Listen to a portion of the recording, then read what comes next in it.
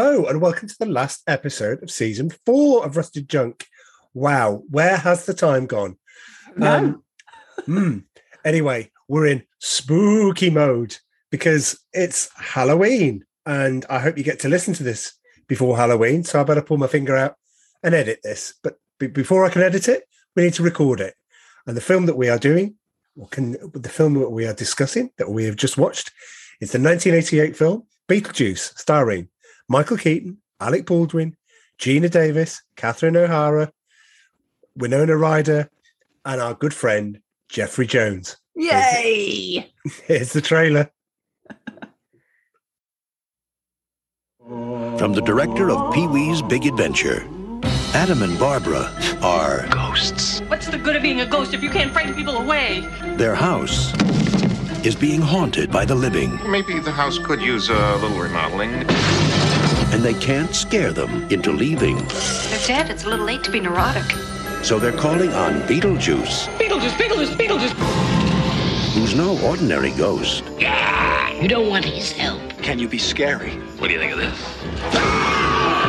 Now, the party's over. You want somebody out of the house? I want to get somebody out of your house. But the fun has just begun. It's showtime. Learn to throw your voice, fool your friends, fun and party. Not bad. This is amazing. You want a cigarette? Oh, no, thank you. Oh, yeah, here I come, baby. He's guaranteed to put some life Attention, keyword shoppers. in your afterlife. Michael Keaton is Beetlejuice. I'm the ghost with the most, babe.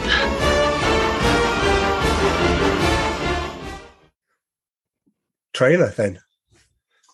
The ghost with the most, apparently. So it says Beetlejuice. I think there might be some contenders. Casper may say he has the most. I don't know. What ghosts do you particularly like? I know you don't like horror films, but you know ghosts are. What famous like ghosts? The ghosts on the Muppet Christmas Carol. Have they got names? Well, it's played by Statler and Waldorf. Okay. Marley. Yeah. And Yeah, Marley. I was kind of like thinking of like famous ghosts. Well, they are. They're not famous. They're from Dickens. But they're not written into... Charles Dickens didn't have them in mind, two stuffed puppets. Oh, they're playing characters. Yeah, they're playing Statler and Waldorf. Yeah. Right. Anyway, right. Next time on Famous Ghosts, we won't be discussing famous ghosts. I reckon Casper's got a good chance at it. And there are numerous ghosts in Scooby-Doo. But anyway. There's some ghosts in Harry Potter. There is. Nearly Headless Nick. And who's the one in the toilets? Moaning Myrtle. That's it. See. And then there's the one at the end who has... This isn't about Harry Potter. We've just done 2 ghosts. That's fine. And I just thought we could just have a friendly chat about ghosts. Let's get into the film that we were talking about. Let's talk about Beetlejuice. So, marks out of 10. What did you think of it? Well, I had seen it before. Mind you, it was a long time ago. Was it passing in the... was it the usual... It was on TV. I watched it for 5 minutes and then... Oh, I think I must have rented this one. Okay. I think it might have been a... At the time or near... Or... No. Right, well after. Yeah. Because somebody told you it's a good idea to see Beetlejuice. I can't remember. Okay. It might have been one of those days where I was a student and kind of in the early 90s. Well, it wouldn't have been in the early 90s either. I was at uni 92 to 95. So, yeah, sort of round about that time. So nearly kind of like, 8 years after. Okay. All right. Okay. Well, thanks for the blockbuster memories. But so what did you actually think of it then? What did I think of it? Very Tim Burton-esque, isn't it? Yes, that's a good thing. creativity of characters. I like Michael Keaton in his role. He acted that brilliantly. See, I thought you were getting annoyed with him. I know this is probably sometimes when I'm sat next to you. I mean, if this is the first podcast you listen to, by the way, and Rusted Joke, we don't talk about the film afterwards. But sometimes there's a bit of tutting. There's a bit of, oh, can you stop it while I go make a cup of tea? And you kind of get I'm not getting this. I thought you were getting visibly uncomfortable with Michael Keaton, if I'm honest. So that's a nice surprise. I didn't like his leeriness. It's a product of the time. We'll get to that. Yeah. Yeah, I didn't like that. Yeah. So I don't think that has aged particularly well. Right. Winona Ryder obviously playing a very sort of dark character again. Dark, very dark. We'll get to that as well. Yeah. Gina Davis, not a huge fan of Gina Davis, to be honest. I find her a bit annoying, but she plays her part well. And then Alec Baldwin looks completely different there, doesn't he? Yes, but for those of us who've been with Alec Baldwin from the start, that's the Alec Baldwin we'll get to that in roll call, that you're seeing that you see today. Obviously, he's aged. I mean, he's yeah. He was a good-looking guy. He's a good-looking guy. Oh, I still have the youthful complexion I had when I was 48. But yeah, it's yeah. So it is right. As a film, as a concept, it works quite well. I'd forgotten that they're actually dead quite early on in the film. Right. I'd forgotten that. You don't remember the bridge that they go over? No, I didn't remember that bit. Okay. So yeah, I thought it was all right. Nice Halloween, right. Yeah. It's a nice Halloween-y film. It's all right. There's some funny moments in it. Well, this is about what we can get away with. This and Ghostbusters and Ghostbusters 2 is probably what we can get away with you and horror for Halloween. Yes, that's about that. Yeah. So yeah, this is about as close as it gets. So my score? Yes. 6. 6? Yeah. Don't know if that's fair or not. Okay. Well, it is an opinion, and this is why we're here, to give our opinions. I don't think the film, I'm going to come out with it. I don't think the film's aged well. No. And not as in the concepts and the behaviour. I just remember it being a lot more involved. I remember a lot more Beetlejuice. For a film called Beetlejuice, there's not a lot of Beetlejuice in it. Do you want to guess how many minutes he's in it for in total? Well, the film's about an hour and a half, isn't it? Film's 94 minutes, yeah. Take out the credits, it's 90 minutes, 20 minutes? 14 and a half. You don't get a lot of Beetlejuice in your Beetlejuice. No. But what you do get, as I say, is good. I have to come right off the bat and admit that Michael Keaton is one of my all-time favourites. I could watch him open. I would pay to watch him open to watch him open a crisp bag. He's just mesmerising, and we'll get to that in roll call, because you put in roll call together and you're going, this is great. Talking to Joe about it earlier this evening, and we're just rattling through it and then going, look at this guy. So it disappoints me that I didn't find the film as a whole as well as I remembered it. I'd obviously put it on some sort of pedestal and thought, oh, this is the be all and end all. I mean, it's funny. The bit where in the background here, the bit that was in the trailer, if you're watching this on YouTube, is, learn to throw your voice, fun at parties, right? And I always remember that, and I remember more of that, and there wasn't enough of that. And I do love him as a character, but for some reason, it didn't all come together like it did when I remember going to the cinema to watch it. Oh, right, okay. And I remember I had a lot of fun. I'm still going to give it 7. It still gets a 7 because the beauty of the film, the way that it's shot. You are right. This is if there was no sound on and you didn't see the credits, within about 5 minutes, if you didn't say this is a Tim Burton film, then you haven't been watching Tim Burton or films, basically. We don't talk about Tim Burton in roll call, but I mean, let's take a moment. We haven't done any of his other films, have we? Tim Burton? No, we haven't.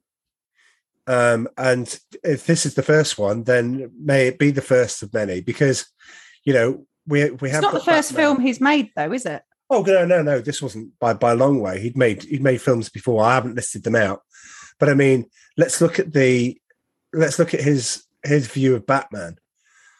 Also starring Michael Keaton, the best Batman, but we'll get to that. But look at the way that was filmed. Look at Batman Returns, Planet of the Apes. All the things that he puts his mind to. Alice in Wonderland. Can you imagine any other director making a film as good as Alice in Wonderland and Through the Looking Glass? One with Johnny Depp in it. Yeah. That's a good movie. Wonderful. Because of Tim Burton. Because of the I remember at the time, there was no internet, but I remember reading that people were in uproar that Michael Keaton was being made Batman, and people were writing, yes, kids, handwritten letters, if you can imagine that, to the studio going, how dare you cast this goon that's been starring in like slapstick comedies and things like that?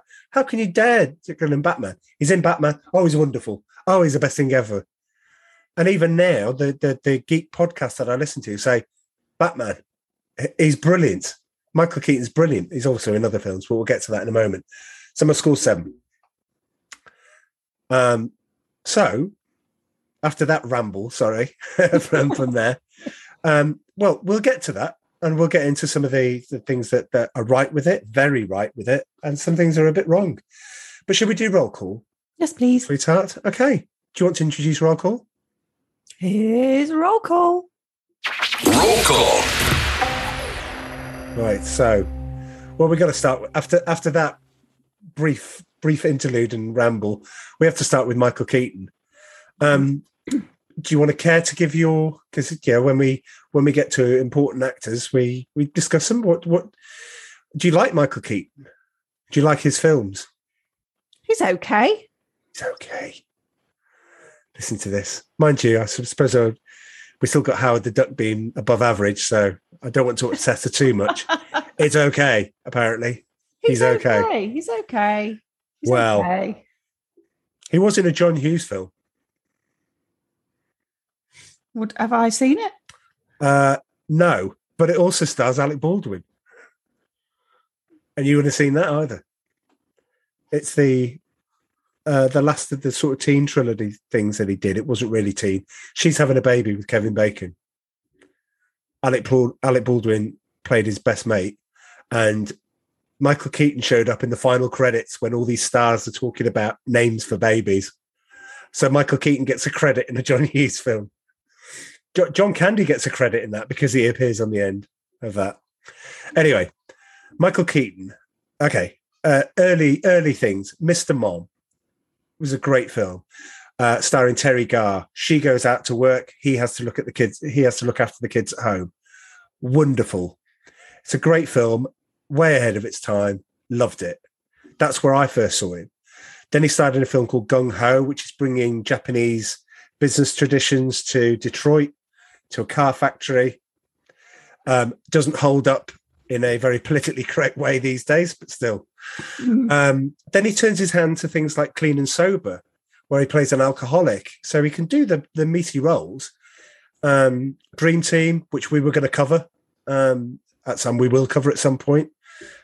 He's brilliant in that. Batman Returns, wonderful. Pacific Heights, Melody Griffith. He then tries his hand to Shakespeare. He stars in Much Ado About Nothing in the early 90s. He stars in The Paper. He's in Jackie Brown. He plays the FBI agent, Ray Nicolette, who also makes an appearance in the George Clooney, Jennifer Lopez film Out of Sight as the same character, which I thought was brilliant. Loved that. He's the voice of Ken in Toy Story 3. Is he? He is. I didn't know that. Yes. He voices a lot of Call of Duty Black Ops 2, and I remember watching that and going, yeah, that's Michael Keaton. Being a big Call of Duty fan, he stars in the remake of RoboCop. He then comes back out and gets I can't remember if he won the Oscar. I'm not sure if he did, but certainly Birdman with Edward Norton. It's a great film. It's a wonderful film, Oscar nominated. He's the voice in Minions. He was in The Founder, How McDonald's Started. He was wonderful, literally wonderful, as the Falcon in Spider-Man Homecoming, which was great. He was in Dumbo. And Batman fans rejoice because he plays Bruce Wayne and Batman in the new Flash film coming next year. Yes, our prayers are answered. How can he play Batman? He's too old. Sorry? He's too old to play Batman. He can still play Bruce Wayne. He can still play Batman. I mean, Batman's not constricted. He doesn't walk around with a Zimmer frame. Batman's strength is from within, from the cowl, from the... No. Yes. No. Either that or he's been taking some weird health supplements then. I don't care what he's taking. He's back on the screen. Happy days. I hope. Well, he can't be as bad as Christian Bale. Yeah, I know. I'm not I'm a Christian Bale Bruce Wayne fan. I'm not so much a Christian Bale Batman fan because I don't get the voice. It's the voice that kills it for me. But the best Batman film of all time is The Dark Knight. So you can't. But anyway, there we go. Alec Baldwin. Let's move to Alec Baldwin. Anything? Can you give me anything of the film Alec Baldwin in? Is he the one doing the film at the minute? That's right. Yeah. So let's address the elephant in the room. Police are investigating. Investigations are ongoing. I thought about what to say about it. He's been filming his new, for those that are listening to this in the future, I'm going to wonder what this is all about. It would have already been resolved. The police would have already finished their investigations, but at the moment they're ongoing. All I know is that something was discharged on set. He was pointing a gun and it went off, and unfortunately somebody sadly died, and the director was injured. This all happened last week. What film is that he's making? Rust. He's a producer, isn't he? Rust. Yeah, he's a producer of that. Rust. And what actually is that film? Do we know? It's a Western. So it's a film where somebody who's, if you can believe it, he's defending somebody who's been accused of accidentally killing somebody. All I know is this, right? And I'm not going to comment on it, but I've been paintballing. And if any of the marshals ever see you point your paintball gun in the direction of anybody, you're grabbed by the collar and you're marched out, right? When they've got their visors up. When it's not in play, if you do that, and rightly so, turfed out. That's all I'm going to say, because I don't understand how it happened, but that's for the police to sort out. It's not for us to know, though, is it? But let's go to Alec Baldwin, the actor. Anything? There's quite a few Baldwins, though, isn't there? There's a few. There's only one that's talented. Is that one of the others? Yeah, no, you're not a big fan. Oh, wow. It's one that looks like he's asleep a lot because his eyes don't really open much. Stephen, yeah. But they're very pretty eyes when they are open, but he just doesn't open them very much, does he? Stephen was in The Usual Suspects. Oh, yeah. Yeah. Anyway, Ron Baldwin, Alec Baldwin. Yeah. He will always be the best incarnation of Tom Clancy's Jack Ryan in the quite wonderful Hunt for Red October. He'll always be Jack Ryan. He was replaced by Harrison Ford. Sorry, Harrison, you were rubbish. Didn't work. No, that's wrong. He was all right, but he's no Alec Baldwin. That's how Jack Ryan's written in the book. That's how Jack Ryan's portrayed on the film. Perfect. He's Kevin Bacon's best friend, as we just said, and she's having a baby. He's famous for the Glengarry Glen Ross or ABC Always Be Closing, the sales pitch that he does to Al Pacino and the Ed Harris and the salesmen that are in the room. I think he's mileage. He's got so much mileage out of that. He's made adverts about it. He's been Saturday Night Live with it. It's just, even when he played Boss Baby, he still did I just got something. Right. Saturday Night Live, Pete Schwetty. That's what that was on my list as well. Pete Schwetty. And Pete Schwetty. Do you want to explain Pete Schwetty? He's invited onto a radio show, and the two ladies that are on it ask him about his bakery. His bakery and the goodies that he's brought into the studio, and they're Pete Schwetty's balls. They are. Everyone loves a sweet taste of my balls. That's correct. There's enough of my balls to go around, ladies. There we go. Pete Schwetty. Yeah, Google it. It's funny. Oh, it's great. It's wonderful. But then we've got Alec Baldwin, the juror with Demi Moore. Yes, Demi Moore, who used to make movies. Last movie I saw her in was Striptease, 2004. It's like when Burt Reynolds was around. It's like, anyway, obviously he doesn't want to make films anymore. He was in The Getaway with Kim Basinger. I say Basinger. You say potato? Say potato? No, it says potato. Well, the song does. So somebody does somewhere. So she was in that with Alec Baldwin because they were going out. He was in Notting Hill. Was it? It was the boyfriend. It was Julie Roberts' boyfriend that surprised her. Of course. Yes, he turns up at the hotel when she's just invited Hugh Grant back for a bit of right. coffee. And he pretends that he's the reporter. No, he pretends he's the the waiter. Hotel, the waiter. Butler. That's right. Concierge, butler. Just checking. Yeah, you get butlers in the hotels, don't you? Cheese. Is there any chance you could fix me a cheese toasty? You do get butlers in hotels. You don't get butlers in hotels. You do. You don't. You do. In the very posh hotels, you have your own butler. Well, something you want to tell me? If you've got the dosh, you get a butler. Is this what you got to tell me about my 50th? Oh, butler. Oh, he says wiping away a tear. That'd be lovely. Right. No, it wouldn't be. I wouldn't want somebody to wait over me. I've got you, sweetheart. Anyway, bless you. I'm sure how to take that. in the right way. He's a narrator. Moving on. He takes the Ringo Starr spot because he narrates Thomas the Tank Engine in the US. All right, okay. Was that because no one could understand Ringo Starr? Oh, I don't know what you mean. He's in 30 Rock. He was in 30 Rock. That was his most famous one. I watched it. It was all right. I didn't go through it all. Rock of Ages with Tom Cruise, Russell Brand. Yes. Didn't see that either. Just watch it. Just watch it once. That's all I say. You'll only ever want to watch it once, but you'd be glad that you've watched it once. He's the voice of Boss Baby. And there we go. Alec Baldwin. Oh, Boss Baby. That's He's the baby. He's the voice of the baby. Thing with that's random. Yeah, well, it's Alec Baldwin, and he's famous for his Donald Trump impression. But I stopped watching Saturday Night Live because it's just one trick pony. Gina Davis. Now you say you don't. I'll just go through this. With the Fly with Jeff Goldblum, they were going out together at the time. They also made Earth Girls Are Easy with Jeff Goldblum, which is a great film. You need to check that out. I watched Thelma and Louise. That's on the list. Yeah, you got Thelma and Louise. It is a good movie. Yeah.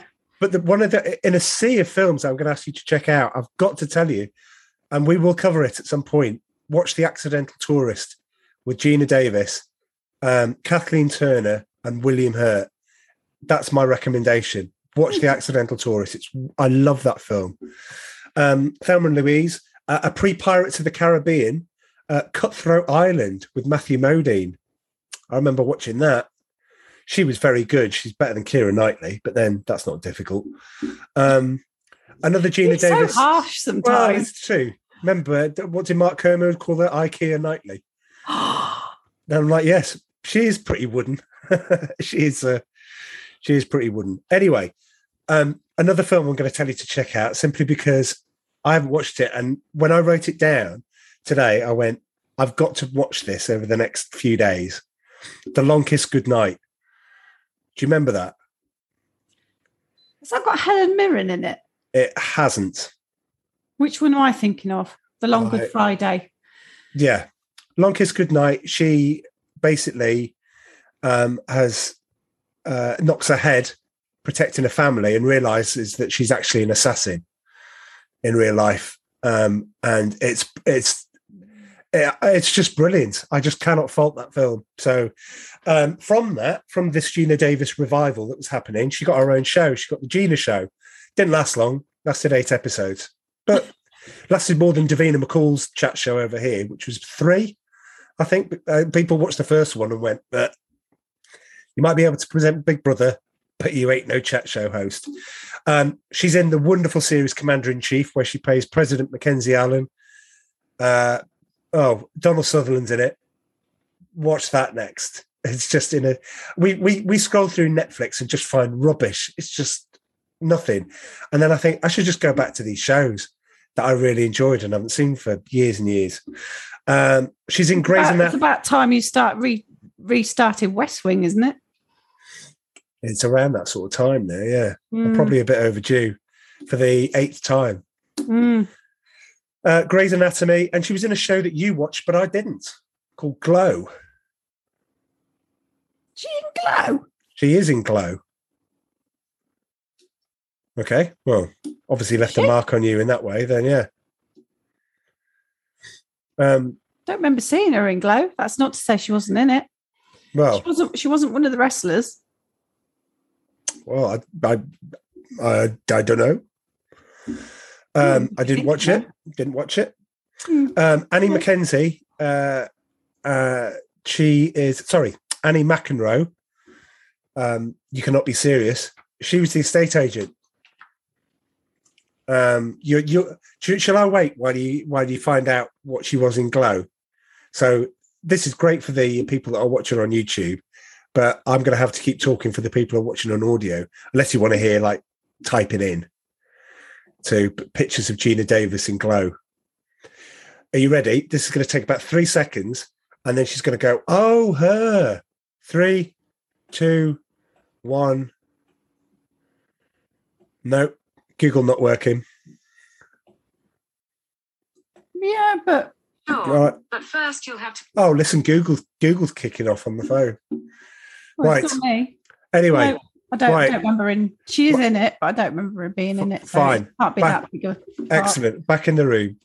Annie McEnroe, the estate agent. She's passerby. She's played not many roles, and you would expect her to, because I thought she was quite good. She's passerby 4 in Born on the 4th of July. She's woman at birthday in Wall Street 2, Money Never Sleeps. But she's in Running Scared, which we did, and I couldn't remember her character, and even IMDb couldn't bring up a character. So, but she was in it. She's in a film that we covered. Anyway, on to more popular. Catherine O'Hara. Tell me about Catherine O'Hara. What's she most famous for? Is this Kevin's mum from Home Alone? That's right. Kevin's mum from Home Alone. Yes. But weirdly, the bit in Home Alone, which I love, where John Candy offers to give her a lift home, and you must have heard of me, the polka king of the Midwest, polka, polka, polka. She starred with John. I didn't realize this until I researched it. She actually started working with John Candy in the TV Saturday Night Live equivalent called Second City. And I Googled it, and they worked brilliantly together. No wonder it must be like meeting each other on set and going, "Hey, how you doing?" And just like going straight into it. She's in Betsy's Wedding with Molly Ringwald and Alan Alda. She's brilliant in that. Forgot about that. She's Wyatt Earp's wife in the Kevin Costner one. She's in Best in Show.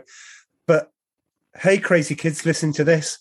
To her, to you, to the millennials and the Gen Zs out there, she's probably the woman in Schitt's Creek.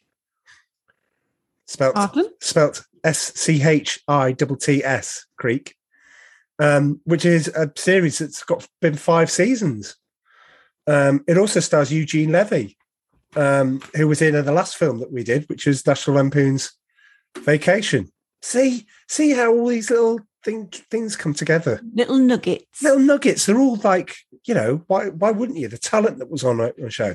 Anyway, on to your favourite, Jeffrey Jones. Yes. Now you had a chuckle. You had a nice warm glow about you as soon as you saw him come into the film, and you're like, yeah, And I thank you, Jeffrey Jones, if you're listening. If you're getting curious and going, type into Spotify and get this, and please listen to Howard the Duck. We loved you in that. We loved you in Ferris. We just love you, right? Okay, it's fine.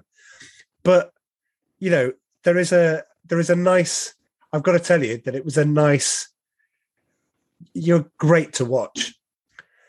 And speaking to Joe, he went, my favourite film of his is Amadeus, where he played King Rupert. And you're like, I need to go and watch that again then. I need to go and watch. I've never seen Amadeus. Oh, well, Joe said that you'd love it. Is that the film that Falco did the theme tune for? No. Falco didn't do the theme tune to anything. I thought he did. No, he just capitalised on what was going on at the time. People were talking about Amadeus. He comes up with Rock Me Amadeus. Do you know, if I did some research, Falco's probably spitting out his tea at this point going, excuse me, I thought of that in 1979.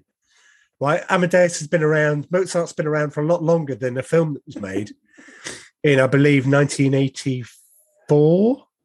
But anyway, let's hope I'm right. Jeffrey Jones. Amadeus, Ferris, Howard the Duck. He stars with John Candy in Who's Harry Crumb. That's why we'll do it, because it'll have Jeffrey Jones and John Candy in it. How can you fail? Ed Wood, he's in The Devil's Advocate with Keanu Reeves and Al Pacino. He's in the series Deadwood, which we've got to watch, which we've now got and can watch. So he's in Ed Wood and Deadwood. Edward and Deadwood. But when he bumped into Alec Baldwin on the set of Hunt for Red October, it's a little Beetlejuice reunion because he's Skip Tyler, who we keep talking about every time we talk about Jeffrey Jones, which is the guy that gives him the advice on the Caterpillar drive that the Russians have. He's the foreman at the shipyard where the submarines are built. Skip Tyler. Oh, Jeffrey Jones in that. He's in it for 3.5 minutes. But I remember it every single time. Winona Ryder. Give me anything. What have you got? Edward Scissorhands. Excellent. I'm not going to do the 3 because I don't think you'll get there, but you might. I don't know. Was she in one of the Addams Family? She wasn't. Oh. No. Okay. She wasn't. She's in the one with the Shoop song with Cher. Mermaids, yeah. That's the one. Wait a minute. Are you going to go for 3? I'll have to put a drum roll. Wait a minute. Hopefully, no, don't do that. Don't do that. Okay. I can't remember. All right. You did, yes. No. Sorry. It's all right. It's my computer talking to me. Better that than the voices in your head. Winona Ryder. I know she's in Stranger Things. Does that count? There you go. 3. Yay. I will put a drum roll in, actually. I'll go and put one in. But yeah, this was only her 3rd film that she ever did. Yeah, she's quite young, isn't she? She is. But then she goes on to star with Glenn Shaddix, who played Otho in Heathers. Heathers is great. Heathers and Christian Slater and her. She's in Great Balls of Fire. She plays Jerry Lee Lewis's niece, who he marries underage. Edward Scissorhands. She's in Reality Bites. That's a great film. She's in Dracula. Hey, geek fans. She's in Alien Resurrection. She's in Star Trek, the J.J. Abrams reboot in 2008. Don't remember that. Yeah, she played the Vulcan. She was one of the Vulcans. I think she was Spock's. Was she Spock's mum? And yeah, she was in Stranger Things. Glenn Shaddix, who's Otho, sorry. He was in Heathers. He was in Sleepwalkers. That's a good film. That's a really good Halloween-y film to watch. That's got Machen Amick from Twin Peaks in it.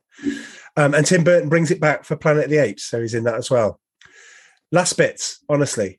Patrice Martinez, The Receptionist. She's only had one other thing of note, and we've covered it on Rusted Junk. Did she appear familiar in any way? Who are you talking about? The receptionist in the waiting room of the dead. I kind of remembered her. Right. Okay. Wasn't Ferris, was it? No. No. Uh, Oh, that was me. no. She was Carmen in the Three Amigos, who contracts the Three Amigos to come and help her rid the village of El Guapo. I wouldn't have got that. I didn't get that until I had a look through it. I was like, blimey. That's pretty cool, though. It is. She's changed a bit, then. She has. Jeffrey Jones is investor who comes over for the final scene. That's Robert Goulet. You instantly you look at his face and go, either that's the guy from Scrooged with Bill Murray, only because it's Robert Goulet's old-fashioned Cajun Christmas, and he's on the punt, and he's been followed by the crocodile. Not blink and you miss it. I remember it from that. But he's also Quentin Habsburg in Naked Gun 2.5. He's the main villain in that. Love it. He's also the voice of Wheezy the Penguin from Toy Story. Oh. But not only when Wheezy sings. Okay. Yeah. So he's not got a breathing problem then? No, but he can sing. Okay. Dick Cavett played Catherine O'Hara's agent. He's famous for Nightmare on Elm Street 3. He was a talk show host at the time in America, more respected, more well-known over there. But he's the one that's on TV. He's watching her. She drifts off. She wakes up and sees him on TV. And Dick Cavett becomes Freddy Krueger. Brilliant. And lastly, I didn't know this, but Dwayne Dans, he's one of the football players that's dead in the waiting room of the dead in her office, in Juno's office. And he's got one line, and I can't remember what he said. But he's not the one that needs to go to the loo, is he? No. I can't remember. That might be the line. I do. Anyway, I can't remember. But he's remembered. As soon as I saw that, I went, oh, he's from summer school, which we were going to cover.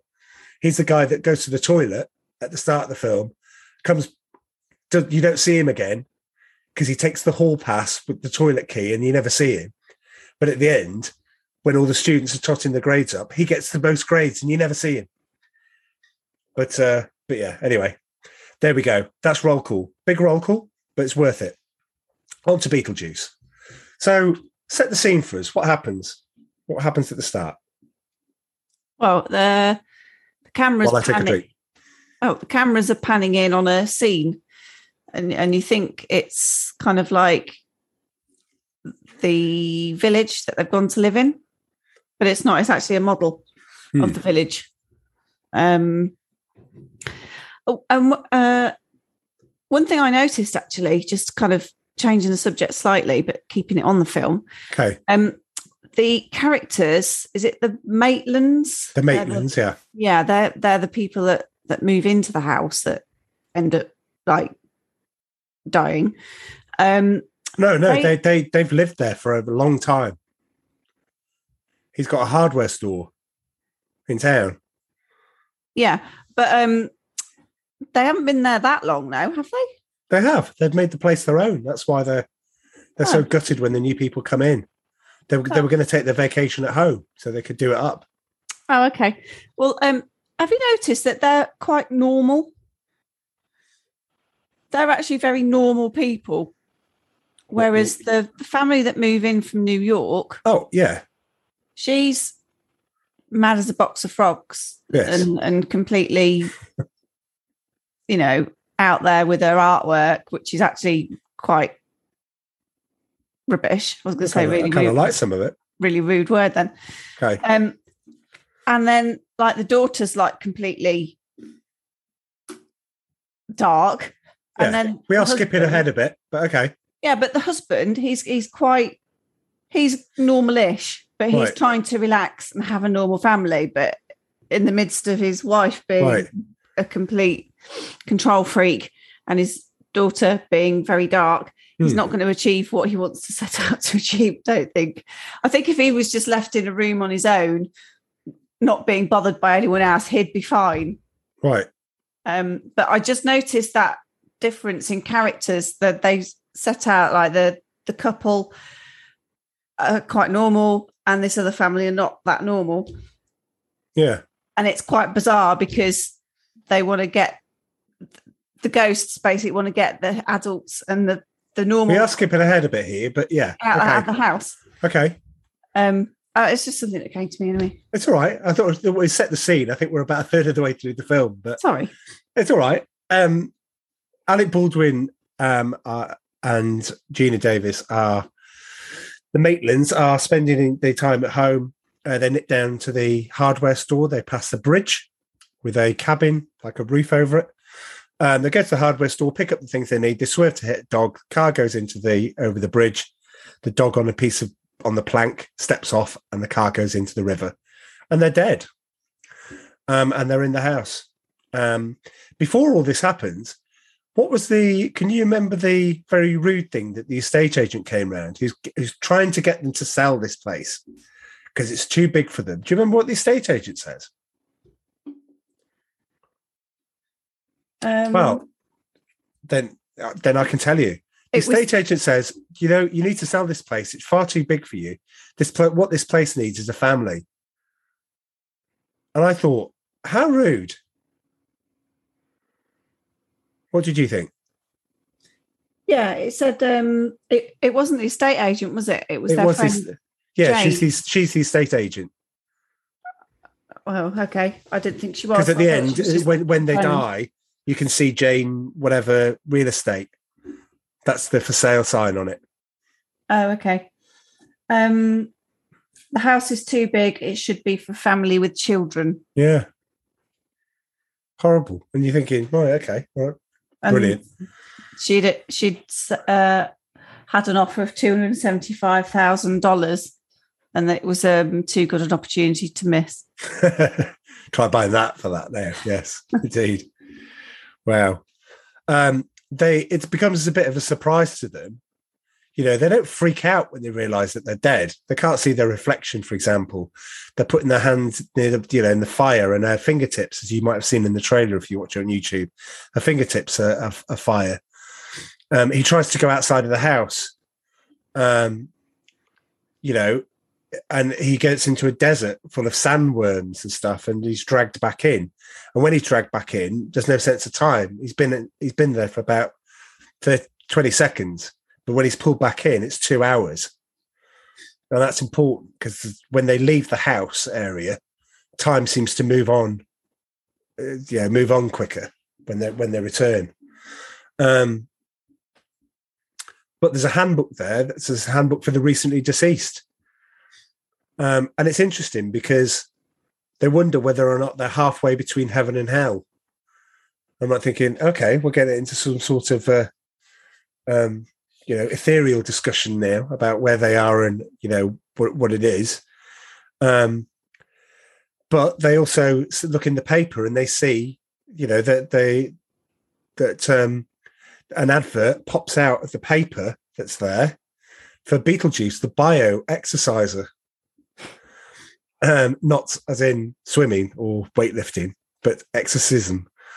But the weird thing is that they've got this model town, and the model town's upstairs, and they realise that they can't leave the house. They realise they can't do an awful lot. They look out the window. They see the estate agent with her daughter dressed in black, paying their respects. As I said, the camera pans out, and it's her that's the real estate agent. So it's quite clear that she's sold the house.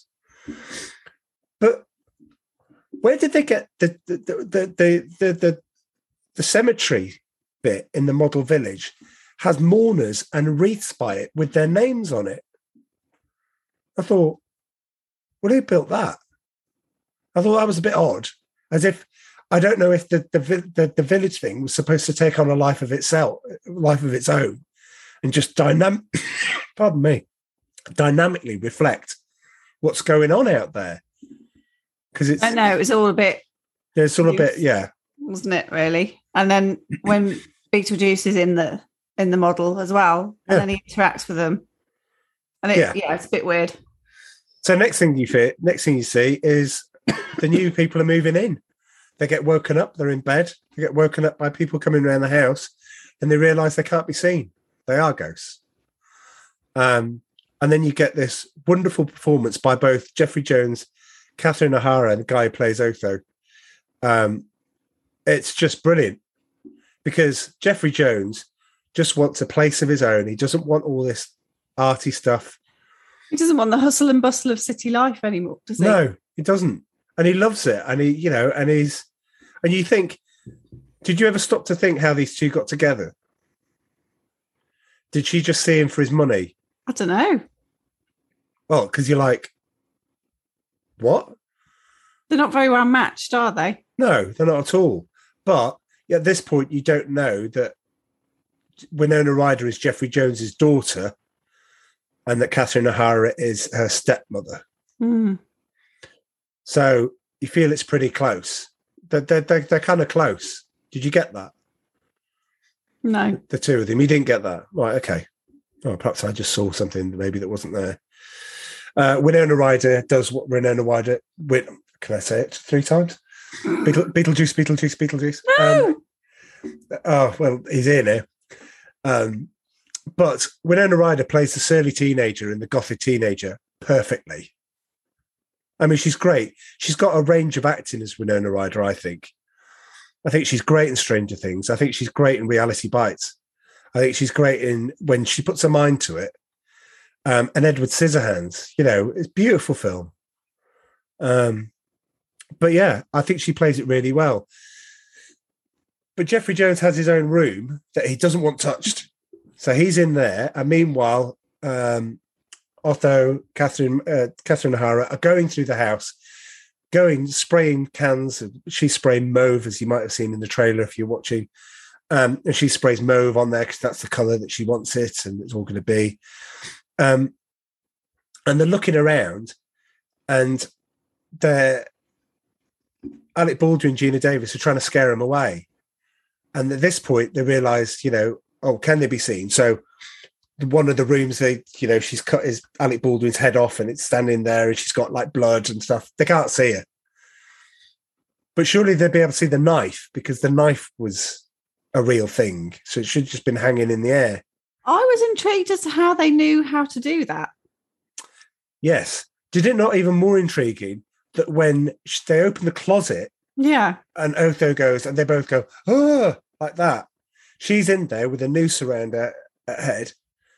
If she doesn't exist, how can he push her away? Because he went, this closet, oh God, what a scare. This closet's far too small. And you're like, that's what he's reacting to because he can't see Gina Davis. So how can he push her aside? Unless, anyway, don't think I'm thinking too much more into it. But anyway, Jeffrey Jones plays Charles. I should remember that. Leave the room alone. And they have their first meal in the house. You start to see the dynamics between them. It isn't great. It's a bit of a dysfunctional family in there. We then get to the workmen moving in. I think that there are at this point you're thinking, I can see why it's a PG, because this is all right. This is, I mean, apart from the cutting off the head, it all looks fake. I don't know if that's suitable for parental guidance, as in Amy going to the cinema to see it on her own at 11. I think that might have been quite a shock. And spoiler alert, it's one of the few films that are rated PG in the 80s that have the F word in it. I won't say it because I have to tick the box that says explicit. Yeah, explicit. But PG, Big was another film with Tom Hanks. Used the F word. That these are odd choices that you wouldn't have thought Beetlejuice did. He says it once. Michael Keaton says it once. Anyway, notice that.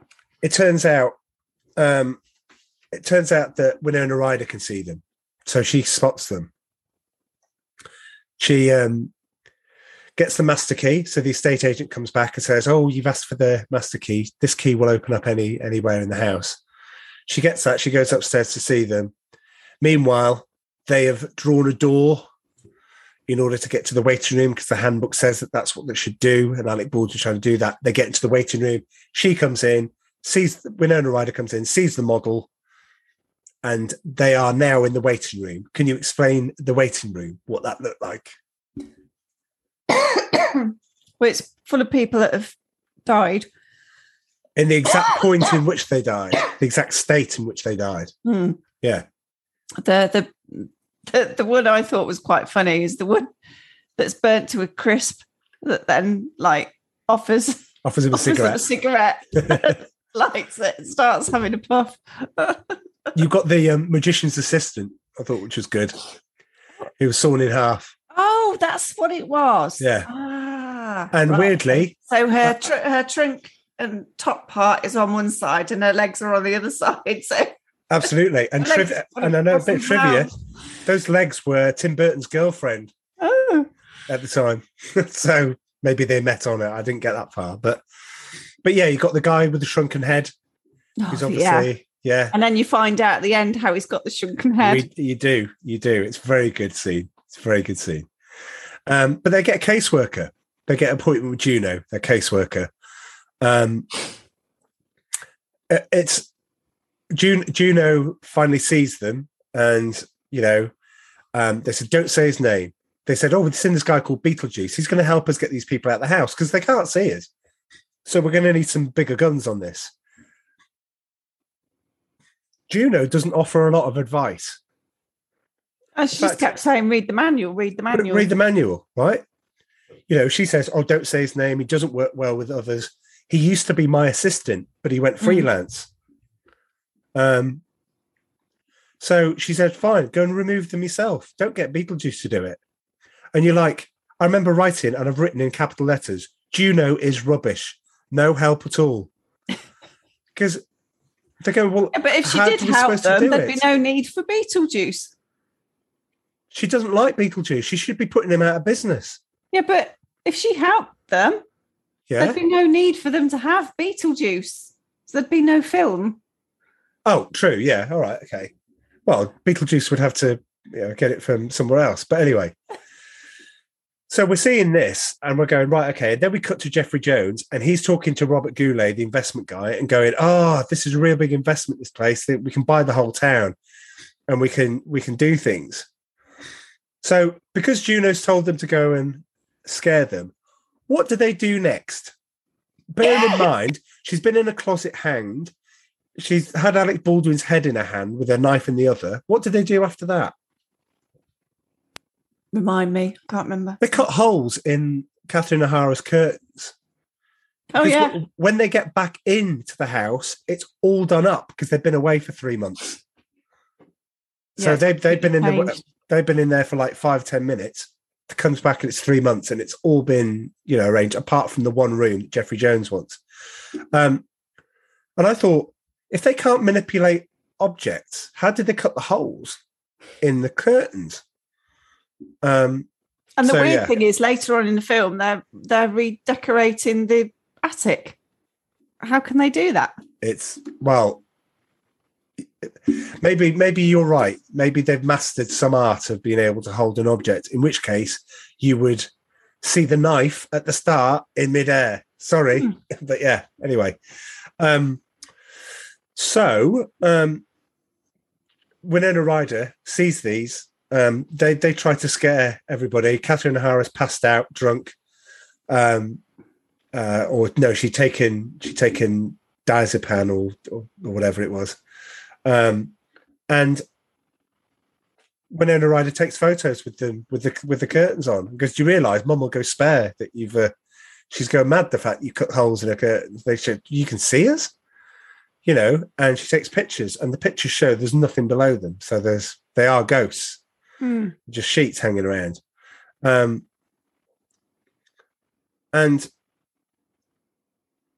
yeah, so what I've got there is it says you need to tell them that we're real. You need to tell them that the ghosts are real. And she doesn't. And at this point, nobody seems to be going to help us. So what do? What do they say 3 times? Not doing it. BBB. And suddenly they are thrust into the model where Beetlejuice is there. Now, considering somebody's got an advert in there for these services, what I find is very odd, they make them do presumably about an hour, half an hour, an hour's worth of digging to get to the coffin in Beetlejuice's grave in which he appears in all of his glory. Model. So which is the model. They're miniature, and they're having to dig into the model, which is really bizarre. It's very bizarre. It's very bizarre. But it's a good scene, isn't it? Where he goes, can I have can I have your resume? Can I have your experience? Yes, well, I studied at Juilliard for 3 years. I've seen The Exorcist about 157 times, and it keeps getting funnier every single time I see it. And you just think, this is great. I do like his performance, but you're right. He's got like a branch and he's lifting a skirt up and all this sort of stuff, and he's pinching her on the bum and trying to kiss her. To kiss her. He does. He kisses her right. That's the first thing he does. Yeah. And grabs hold of her and stuff. We are in the era of consent. So yes. But yeah, this is 1988. So I'm done making. We'll call it out and say that obviously it does, when you watch it with eyes, it does make you feel a little bit uncomfortable, but it doesn't take away from, look at this guy's performance. Michael Keaton ad-libbed 90% of his lines. Yeah, that wouldn't surprise me. And it works, because it works. But anyway, so he basically says, oh, you do it. They get a really odd feeling about the guy. So she then says, how do we get out of this? Home, home, home. And they come out of it. And Beetlejuice is like, oh, you losers. That's where he says his F word, because he pushes the tree over. Right. So the weird thing is, he's still stuck in the model. Yes, he's still stuck in the model. Why isn't he actually outside in the village? In the cemetery? Yeah. Why is he in the model? Yeah. Yeah, absolutely. Don't get it. Whoops. Really don't get that. Yeah. So then they come up with a plan. The Maitlands come up with a plan. Was it their plan for the Deo scene? For the Well, nobody knows, because it wasn't talked about beforehand. No. Winona Ryder was talking about, because she'd read the manual, hadn't she? Yes. Whilst they'd been in the waiting room, etc. She'd read the manual because so much time had passed in real life. Yeah. That she then gave him like, oh no, you've got to do better than that. And I think she talked to them about what else could they could do, be done, because she's not affected by that. No. And that's another good scene. It's probably one of the best scenes in the film. With the the dance scene with the meal and the, they all get possessed shrimps. And they all do something to add to this song, and it's great. It's wonderful. Yeah. But instead of forcing them out, you've got Harry Belafonte, with Deo song. What's it called? The Banana Boat song. Is that what it's called? Yeah. So it's a great scene. Everyone's working well. Jeffrey Jones, they're obviously, Tim Burton's just behind the camera and going, just do your own thing to this music. You are being possessed. So just go with it. And Jeffrey Jones's nice little soft shoe shuffle was very, very welcome. But yeah, it was great. But instead of forcing them out, it's a hit. And now they believe that there are ghosts in there. Winona Ryder says they don't want to come down. And I always remember, I love the line, well, fine, they're dead. It's a little late to start being neurotic. I thought that was good. The agent doesn't believe them, despite the fact they said, well, what just happened here?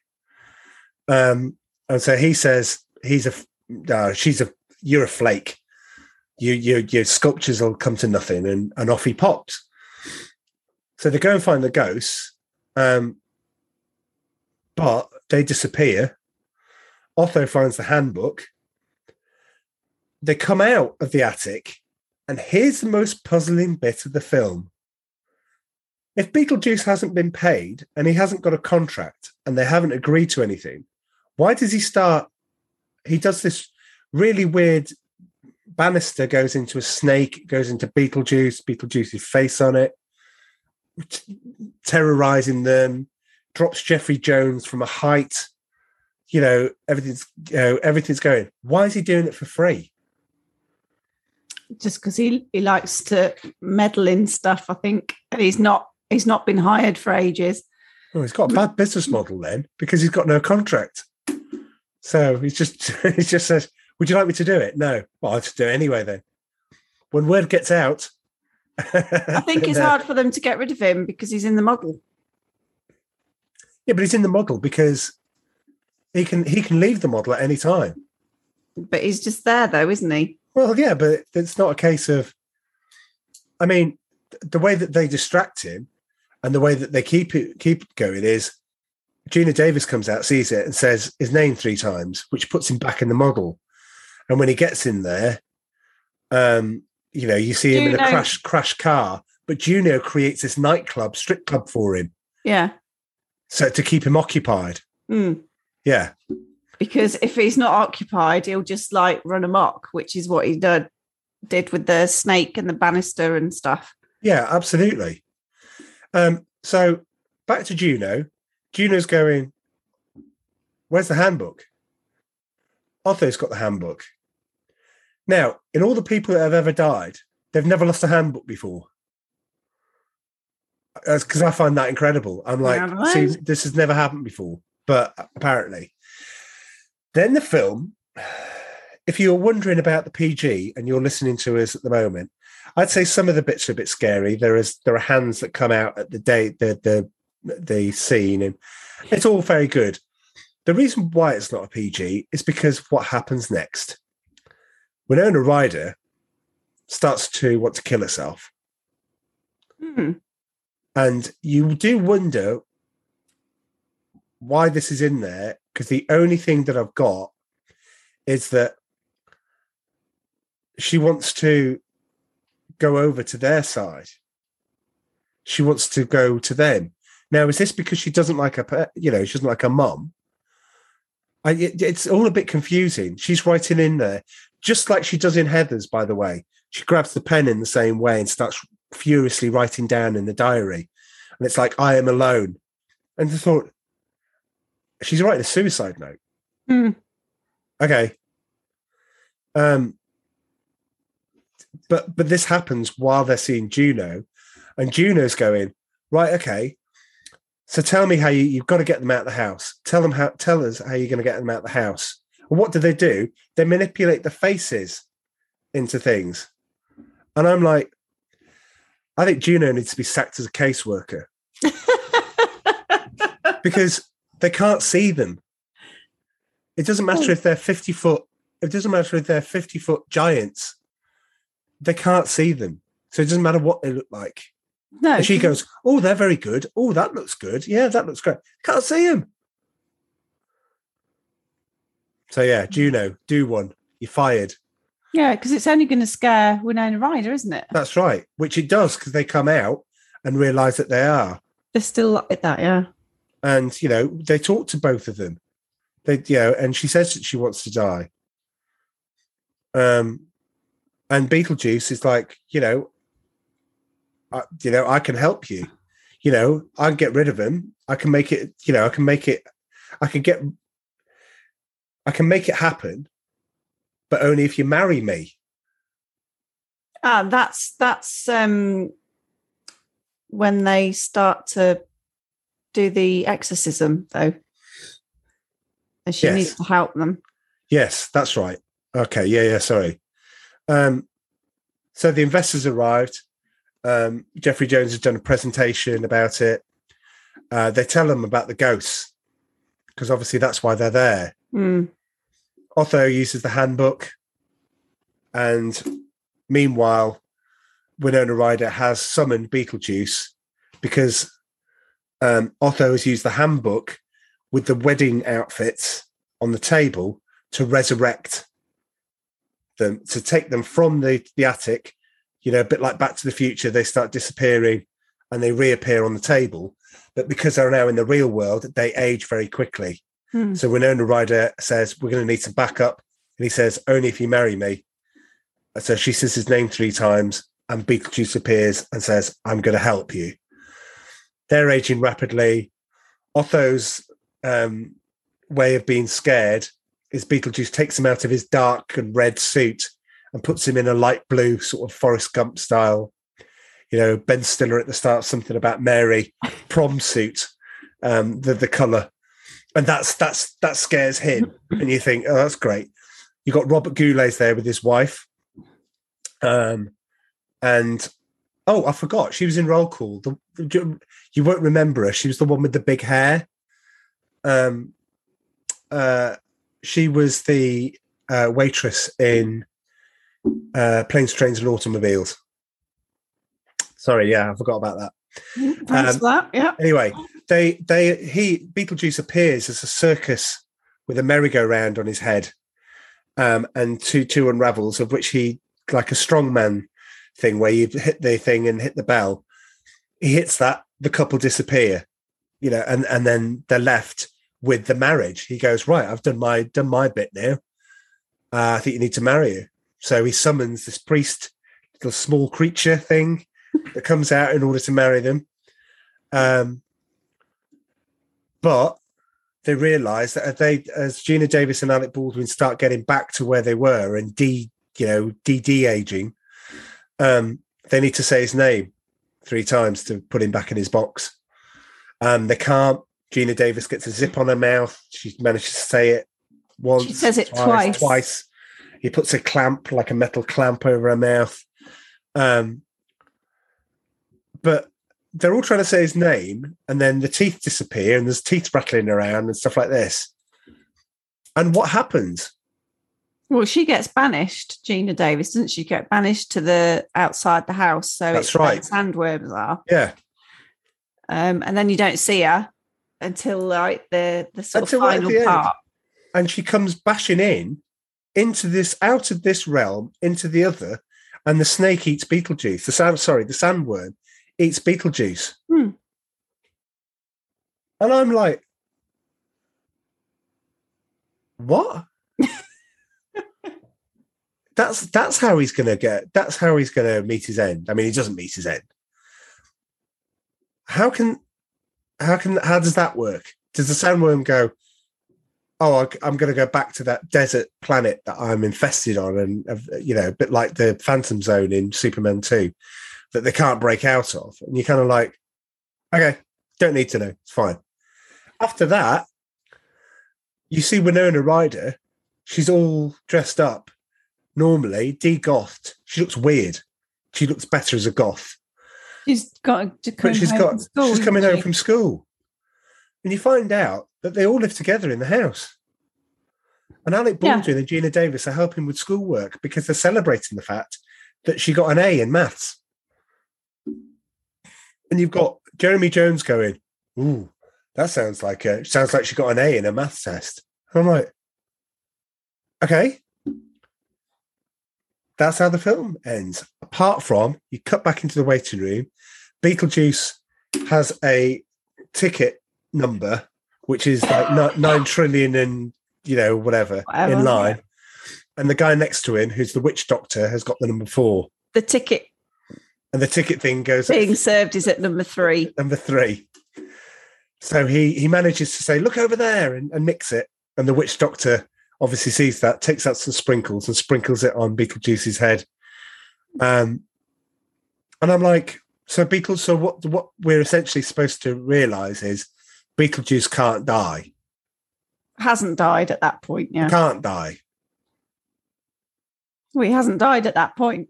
He's not been processed. But he's already dead. He's not rested then, because he's not been processed. But he's a freelance. Okay. I to my mind, it just felt like it'll just always go around and around. Anyway, we're doing actually quite well, because I thought at this point we'd be up to like an hour and a half, but we're about an hour and 10, I think. So yeah, I think we've got a nice lot of time for trivia time. We'll go into trivia time if you want, because I think it might be a nice and I segue in, and we can talk about some of the aspects of that. But yeah, on reflection and all of that, yeah, I'm still going to say 7. I still think 7 is fair, and I can see it from your point of view that 6 is fair. So yeah, I think so. Anyway, shall we wonderfully segue into trivia time? Okay, here we go. This is trivia time. Trivia time. Did you know that the studio originally wanted to call the film House Ghosts? Oh, that's a mouthful. As a joke, Tim Burton suggested the name Scared Sheepless and was horrified when the studio said, yeah, okay, that sounds... He's like, no, it's only a joke. It's only a joke, I didn't mean it. According to Michael Keaton, the Beetlejuice character was described to him by Tim Burton as having lived in every time period, but no time period.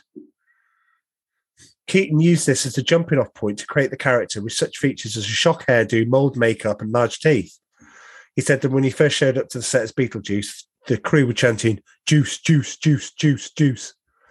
And Keaton got excited for the role.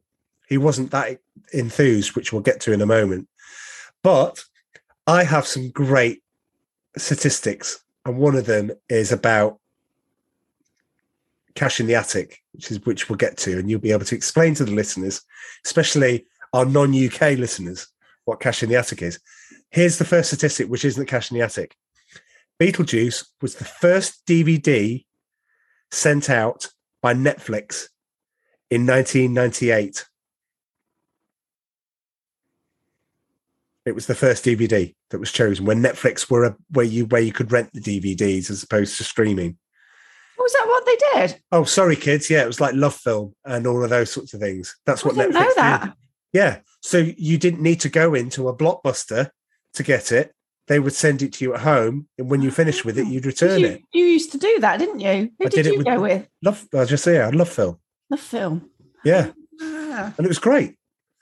I mean, you got teen. Well, I don't know if we got teenagers listening to this. Yes, kids.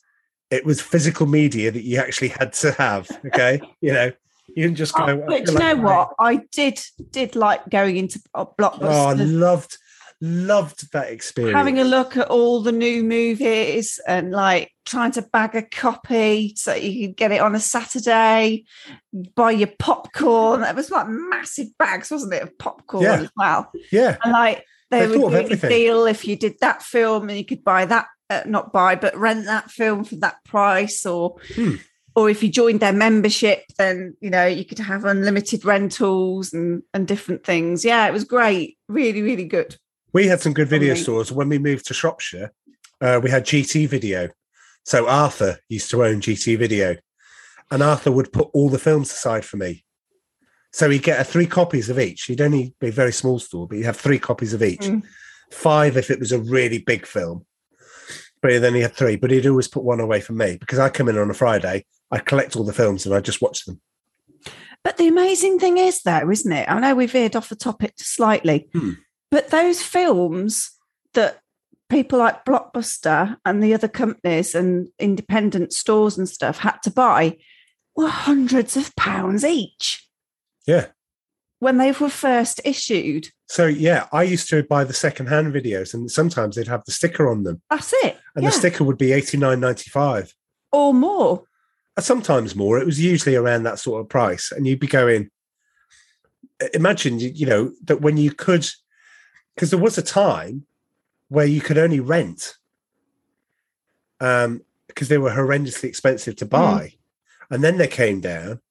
And then they started to come down at the end of the 80s where you could actually get them. And they were special edition. I remember getting the widescreen version of Alien and Die Hard when they came out.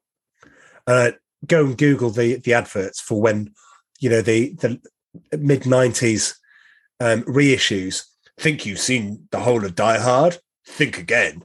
And then it expanded out and the black lines would come at the top and the bottom. And you go, brilliant. And it was in Dolby Surround. And you're like, it doesn't get to look much better than this. But then the setup that we've got downstairs is like Dolby Vision and 4K heaven. Anyway, so amazing, yes, isn't it? It is. Yeah. And we can. And then you could go and we can get any film we want now. Yeah, you could go and buy the rental copies of the videos, couldn't you? Which I did. Once they'd had like the shelf life had sort of disappeared and they only need like a couple of copies, and they'd just literally sell off all the movies that the copies that they were had to rent. Yes, yeah, absolutely. And I bought them because I had I mean, you saw the videos I had when I first met you. Yeah, they're up in my mum's loft at the moment. They were. The majority of them, there's only a tiny box of them there because I chucked all them away. Tiny box. It is a tiny box. It's a tiny box of first editions of like first edition VHSs of first editions of VHS Disney films. They're going to be worth something. I bet they're all manky. But I had a wall, and basically, if I can remember, it was 8 foot by about 14 feet. Because that's how many that I owned. I'll scan a picture and I'll put it on our Facebook page of what the video will look like. But it followed me everywhere from the 80s because Arthur just used to say to me, "Oh, I'm going to be reducing the videos. What are you going to be reducing? These." And I'll put them aside for you. On Boxing Day, I used to get driven in the mid-90s down to Blockbuster, which is at Shrewsbury, and go to their sale. And I'd come back with 30 or 40 videos because I already just saved up to buy them. So anyway, we got off the point. Back to trivia time.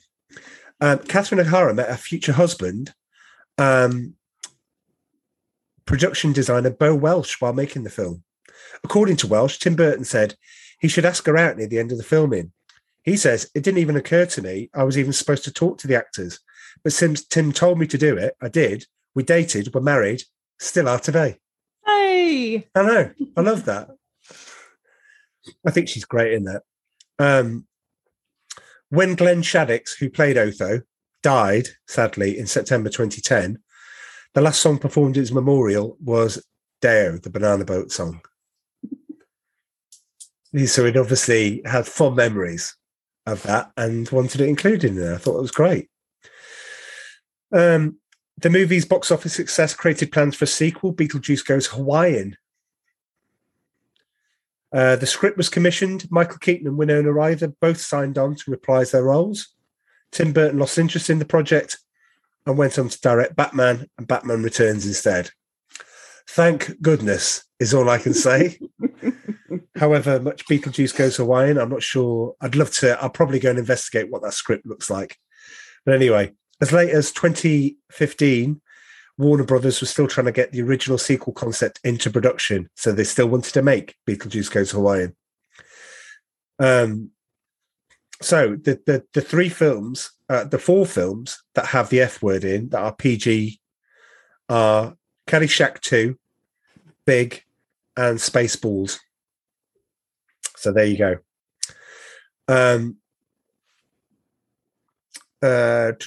According to the producer, the original ending was darker, ending with Winona Ryder's character dying in a fire and joining Alec Baldwin and Gina Davis in the afterlife. They changed it after considering the message it would send to young people that death would be a happy ending. Yeah, probably best to steer away from that. Definitely. A toy line was released in conjunction with the film and featured action figures of most of Beetlejuice's incarnations, as well as Otho, Adam, Alec Baldwin, whose figure featured him wearing a red baseball cap, and the shrunken head man from the waiting room, whose figure was named Harry the Haunted Hunter. Yeah, because he didn't actually say anything because his mouth was sewn up. And he came with a detachable head, showing what he looked like before his death. Ah! I'm sure that's worth an absolute fortune now.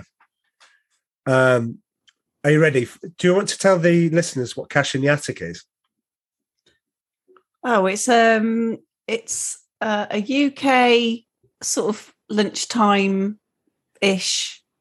half-hour kind of program where people get antique experts to assess the supposed antiques that are up in their loft, basically in their attic. Okay. and then they have the option to sell them if they want.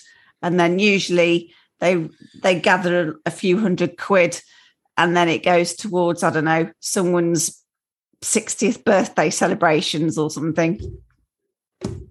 That's it. Yeah.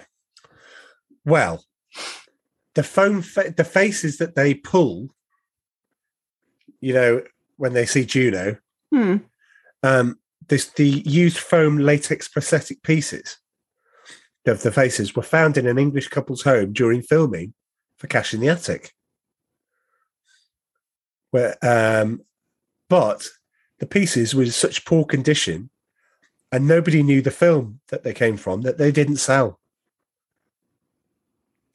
And there's part of me that thinks, when I look at things like that, I think most people know Beetlejuice. Do you think that's fair or not? But statistically, somebody in that audience must go, Beetlejuice, memorabilia. So I find it very odd that there was nobody in the audience that went, oh, I'll just buy it. I don't care what condition it's in. Yeah, but if they weren't labelled and they weren't in context. But any person who's watched Beetlejuice I would have gone, those are the masks from Beetlejuice. Maybe I need to go to more auction houses and pick up bargains. Well, anyway. Having said that, actually, the Antiques people have been, not Antiques Roadshow, it's another one, a smaller show. They've been in our town and they've uncovered some gems, apparently, from an antique market. Oh, okay. Yeah. Nice. One of the films that your favourite, by the way, the films that Tim Burton did, he was the hot director because he directed Pee-wee's Big Adventure, starring Paul Rubens as Pee-wee Herman. I don't get them. I get it. Just you don't annoying. Get it. I just chuckle thinking about it. So trust me, I won't make you do it on the podcast. It's fine, because I know that you'll last about 2 or 3 minutes and go turn this off. I won't. I'll just leave the room. Well, you just wouldn't bother. I'll just go elsewhere. Well, there you go. Get our guest contributors who are listening. If Pee-wee's Big Adventure floats your boat, then I'm happy to do that one. So, yeah. Have we got a volunteer? Well, hands up, it could be. We could get Dom. Dom asked me to. Well, Dom or Joe, actually. Yeah, I think both of them, or maybe somebody else. I don't know. No, yeah. No, we've got Paul. Hello to our listener in Wolverhampton. Absolutely. Jackie. Hi, Jackie. Hello. Yeah. See, I think it's great that we've got listeners, and she's commented on our Facebook page, and we get involved, and she likes Tom Cruise, and I go, do you know what? Who doesn't?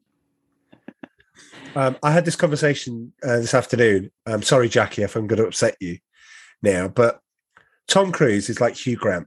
Tom Cruise is very, very good at portraying Tom Cruise, but I don't think he's a very versatile actor. I don't think he's Michael Keaton. I prefer Michael Keaton films to Tom Cruise films. Because one of the questions was, do you like did you refer to, and Jackie said, do you like Top Gun? And I said, no, I prefer Iron Eagle. And I genuinely do. I'd rather watch Iron Eagle than Top Gun any day. Top Gun's all right, but, it's Iron Eagle for me. Oh, good Lord. All the way. All the way. But have you noticed, though, every Tom Cruise film has to have him doing a high-speed run at some point. True. We were watching a film with him in the other day, weren't we? Which is the one with the legal thing. The Firm. The Firm. And there's a lot of running in that. Yeah, you probably think, there'd be no running. There's a lot of running and a lot of... It is. Running. Yeah, it is. Typical Tom Cruise Mission Impossible run. He does that in A Few Good Men. He does that in The Rain. Oh, just like, can I do my run? Oh, I'm going to do my run. To be fair, he's good in A Few Good Men. He's very good. He's good in Tropic Thunder. That is funny, actually. Yes, I'm not sure they'd get away with making that now. Do you know what? I can't mention it here, but I did see Joe Rogan was interviewing Robert Downey Jr. and basically asked whether or not it could be made. I'd go and check that out on YouTube. I know, that's fantastic interview. Can I just use this as a time to promote the Joe? I know it doesn't need it, but the Joe Rogan podcast, the one with Quentin Tarantino, it's weird. You can't get them on YouTube, but if you've got Spotify built into your TV or you've got a Chromecast or something like that, you can beam it from your device. You can go onto Spotify, listen to the podcast as you would an audio one, but there's a button there you can press that shows you the video. The Quentin Tarantino one is 3.5 hours long. It's mesmerizing. But you're sat there listening to this guy and you're going, oh, God, you just don't want to turn it off. We've got probably about an hour to go. But and never at one point did you think, oh, okay, well, I'll start doing something else. I'll start watching, fiddling with something else or something. You were just like, a device or something. You were just mesmerized because the guy has a true passion, and he also appears quite humble at times. He's got very particular, almost photographic memory, hasn't he, about events of films in the 80s, which is why I love him. Lines that have been said. Yeah. Remind you of anyone, sweetheart? No. Oh, cheers. Thanks. No, but I said to you, didn't I? I said, I'm sure Quentin Tarantino is on the autistic spectrum somewhere, because his ability to remember the minutest detail and the way in which he comes over is very sequential, isn't it? He'll take you through the scene. How he talks. Yeah, he'll take you through the scene and he'll take you the reasoning of why he thinks that. And he, in short, I don't know why we got onto this, but I'll just finish it with this because you really should have to watch it. He thinks that the 80s was a poor decade for film. Yeah. Oh, bad luck us. You won't be listening to our podcast. And I think it's one of the greatest. And equally, I can see genius in most decades, apart from this last one. Apart from the Avengers and all that sort of stuff was good, but I didn't. There was some good films. Yeah, but they're blockbuster movies, though, aren't they? They're not independent filmmakers. That's not fair. I have enjoyed a lot of. I've enjoyed, even from the joyous, complete lunacy of a film like The Meg with Jason Statham. There are good, but when you want to go back to raw acting that doesn't have any sort of political and you should think this and you should say it's the best thing since sliced bread, like a new Adele album, I don't see it. But people do, millions do. I'm in a minority, fine, whatever. But you go back to the 70s and he's right. You see The Godfather, you see Serpico, you see all of these legendary performances and these actors giving everything. And then the 80s comes along and goes, da da da da da da da da. It's all fun and it's all. And I'm like, that's unfair because I think there's a lot of great acting. There's a lot of great movies in the 80s with acting. Stand By Me. Tell me that every single person involved in that isn't acting their chops off. It's wonderful. But anyway, shameless plug for Joe Rogan. Watch the Quentin Tarantino one. I'm going back to it and I'm going, oh, I want to see that one. I want to see that one. I want to see that one. And the snippets on YouTube, but I really would go and watch the whole lot. Some of them do bizarrely go on YouTube. So I'm halfway through the Russell Brand one because I went to see Russell Brand a few weeks ago live and he was brilliant. And Joe Rogan just gets the best out of his podcast. I wish I was a quarter of the guy that guy is. But anyway, the last piece of trivia was Arthur claimed to be a paranormal researcher in New York before the market collapsed. But this doesn't explain what he meant by that. It could be a nod to Ghostbusters, where the characters of the film have basically eliminated the paranormal and the market's collapsed. And I love that because do you know what? I'm going with that. We're doing that. Because when was Ghostbusters? 1984. Ah, okay. So this is 4 years after. So yeah, so the market's collapsed. Yeah, thanks, Ghostbusters. So with that, my lovely, my compadre, my watcher in crime, Better half. Better. Some say better, some say other.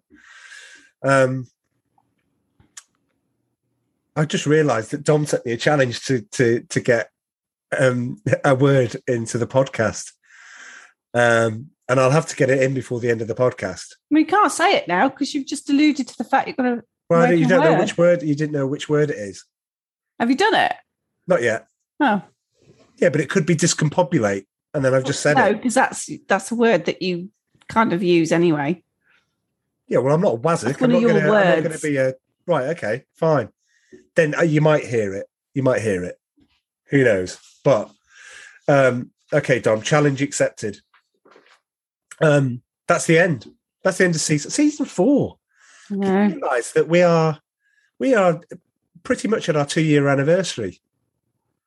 Happy anniversary! Yeah, and we had 3,000 download milestone, didn't we? Happy anniversary! What's that? We had our 3,000 download. We milestone. did 3,000. Oh, check us out! 3,000. That's our listeners going. I love you. 3,000. Thank you. Bless you. So we draw a curtain onto Misk.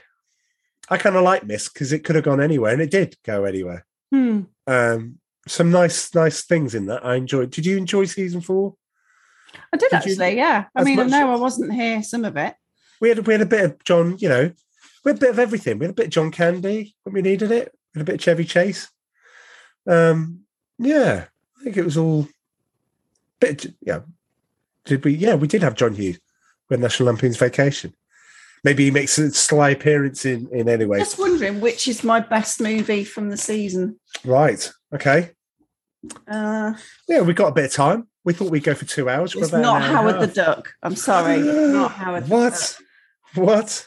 Do you want me to give you the list up? Was the first one the Mosquito Coast? It wasn't.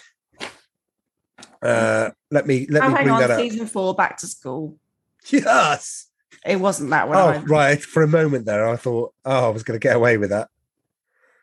Okay. So the Sure Thing, I gave a 7. That's the highest. See, that's a good opener. Better Off Dead was a 7. Both, obviously. Yeah. John Cusack. What? This was his season? You mean? No, he was in the Sure Thing, wasn't he? Yeah, he was. Yeah. Yeah, and in Better Off Dead. Yeah. Yeah. So they're both a 7. Right. That's it. So they're my highest movies of this season. I'm going to discount the Mosquito Coast because it just ended up annoying me in the end. I remember that. I think it's. Do you know what? I think it's a dead heat between all the others. It can't be. Well, have you not logged your scores in your book? No. Well, I'm going back to school then. Oh no! All right, okay. Lowest. Fine, I'll go Howard the Duck. That's my second lowest. But look at it. Right, okay. Well, I discount Summer Rental. If this is like the generation game, I've got to get rid of things. But the reason why, because I get to choose this season, is it's like Sophie's Choice. There's no way I'm going to choose. I'm going to discount the Mosquito Coast. Fine. Summer Rental, begrudgingly, has gone. The Great Outdoors. I loved it, but something has to go. What did you do with Dom? We did Real Genius. No, doesn't make the thing. Yes, that's what I'm saying. Is the ones the films that are left, I can't pick between them. Oh, I see. Can't. I just there's lines from Better Off. There's lines that I use from all of them. I love Howard the Duck. I'm one of the few that do, but he's going to get his own TV series at some point in Disney Plus. I'm telling you that now. It's got to happen. Yeah, Mosquito Coast annoyed me. Back to School, I loved seeing again. Yeah, it's just been great. And we've had some great appearances. Dom came on for Real Genius, which is great. I say Joe came in for Better Off Dead because you weren't. Wasn't very well. You weren't very well. Thanks for standing in, Joe. Thank you. Yeah, and then he stood in for Vacation as well, and he did that. So yeah, so thanks to you. You're going to be back again next season. And so, listeners, if you love them, if you prefer them, let me know, and I'll go and cry somewhere and say fine. Oh no, because it'll be me. It'll just be. Yeah, it won't be right. me. Okay. It's not you. I'm a celebrity coming back soon. So, do you want to? I think we told everyone already, but do you want to give an idea of what's in store for season 5? Yeah. Go for it. Well, I came up with the title. You did? Quite original. I think it's genius. Cops and Robbers. Yeah. So we're going to have a look at like cop movies. It's not going to be, necessarily a traditional type cops and robbers movies. We're going to kind of do some that are, bigger, more well-known kind of films, I guess. Yeah. But they're not necessarily in any particular genre. It's just that they'll have a cop or a robber in them. Or both. Or both.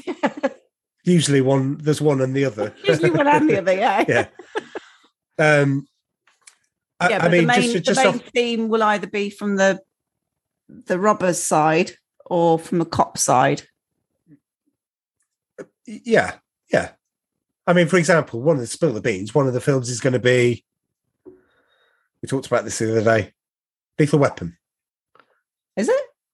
I think we discussed that about 5 times now. Okay. So yeah. Which one? When you came up with it, I went, the first thing I said is Lethal Weapon. Which one? One. The first one. I love them all. Is that's not the one where he gets blown off the toilet, is it? That's 2. That's Lethal Weapon 2 by the South Africans. So yeah, I think that. I mean, I've got films that are coming into my head. It'd be unfair to say them now because we haven't discussed them. Yeah. But I think we'll be more regular. I think in season 5 we'll do them a bit more regularly because I know there's been a bit of a gap between some of them in season 4 and for whatever reason. But I think we've got such a wealth of things to pick from because it's such a good topic. If you've got any suggestions, absolutely, listeners, we'd love to hear suggestions. In. Yeah, we're on Facebook. If listener 17 wants to get in touch, he hasn't been in touch for ages. No, hope he's okay. I hope he's all right. But yeah, people write in. Come, do what Jackie's done. We'd love to talk to you. Jackie, you get a special pass. You tell us the film, the Cops and Robbers film that you'd like to see, because you were the last person to contact us. So yeah, you win a prize because it's the end of season 80s. 4. Well, yeah, it does, and not something that's. Well, I was about to say not something that's well known, but Lethal Weapon. That is. Again. Beverly Hills Cop. That's well known. Oh yeah. Well, yeah. Don't give away them all. It might be a long season, and it should be because it's a good choice. But you're going to love season 6. I thought about it when I was swimming this morning. You've already got the next season after? I've got it in mind, yeah. Oh, gosh. Oh, and I'm so... And I was going to tell you. Don't say it on air. No, I don't mind. Right, okay. I'll tell you. Right, let's go then. And I'll come and I'll come down. Excited now. I'll come down and tell you. Right, okay. Oh, did you notice, by the way... listeners won't see it, but those that are watching us, I've cut my hair. It looks lovely. Did it myself. I thought you look as beautiful as when I first met you. When you first met me, I had different coloured hair. But you still look beautiful. Oh, you always look beautiful. Thanks. Yeah. All right. How do you want me to say it? I've not got my fingers crossed or anything. It's fine, Right. Anyway, let's away. Right, yeah. Thank you for joining us for season 4. We'll see you in season 5, which should be along shortly.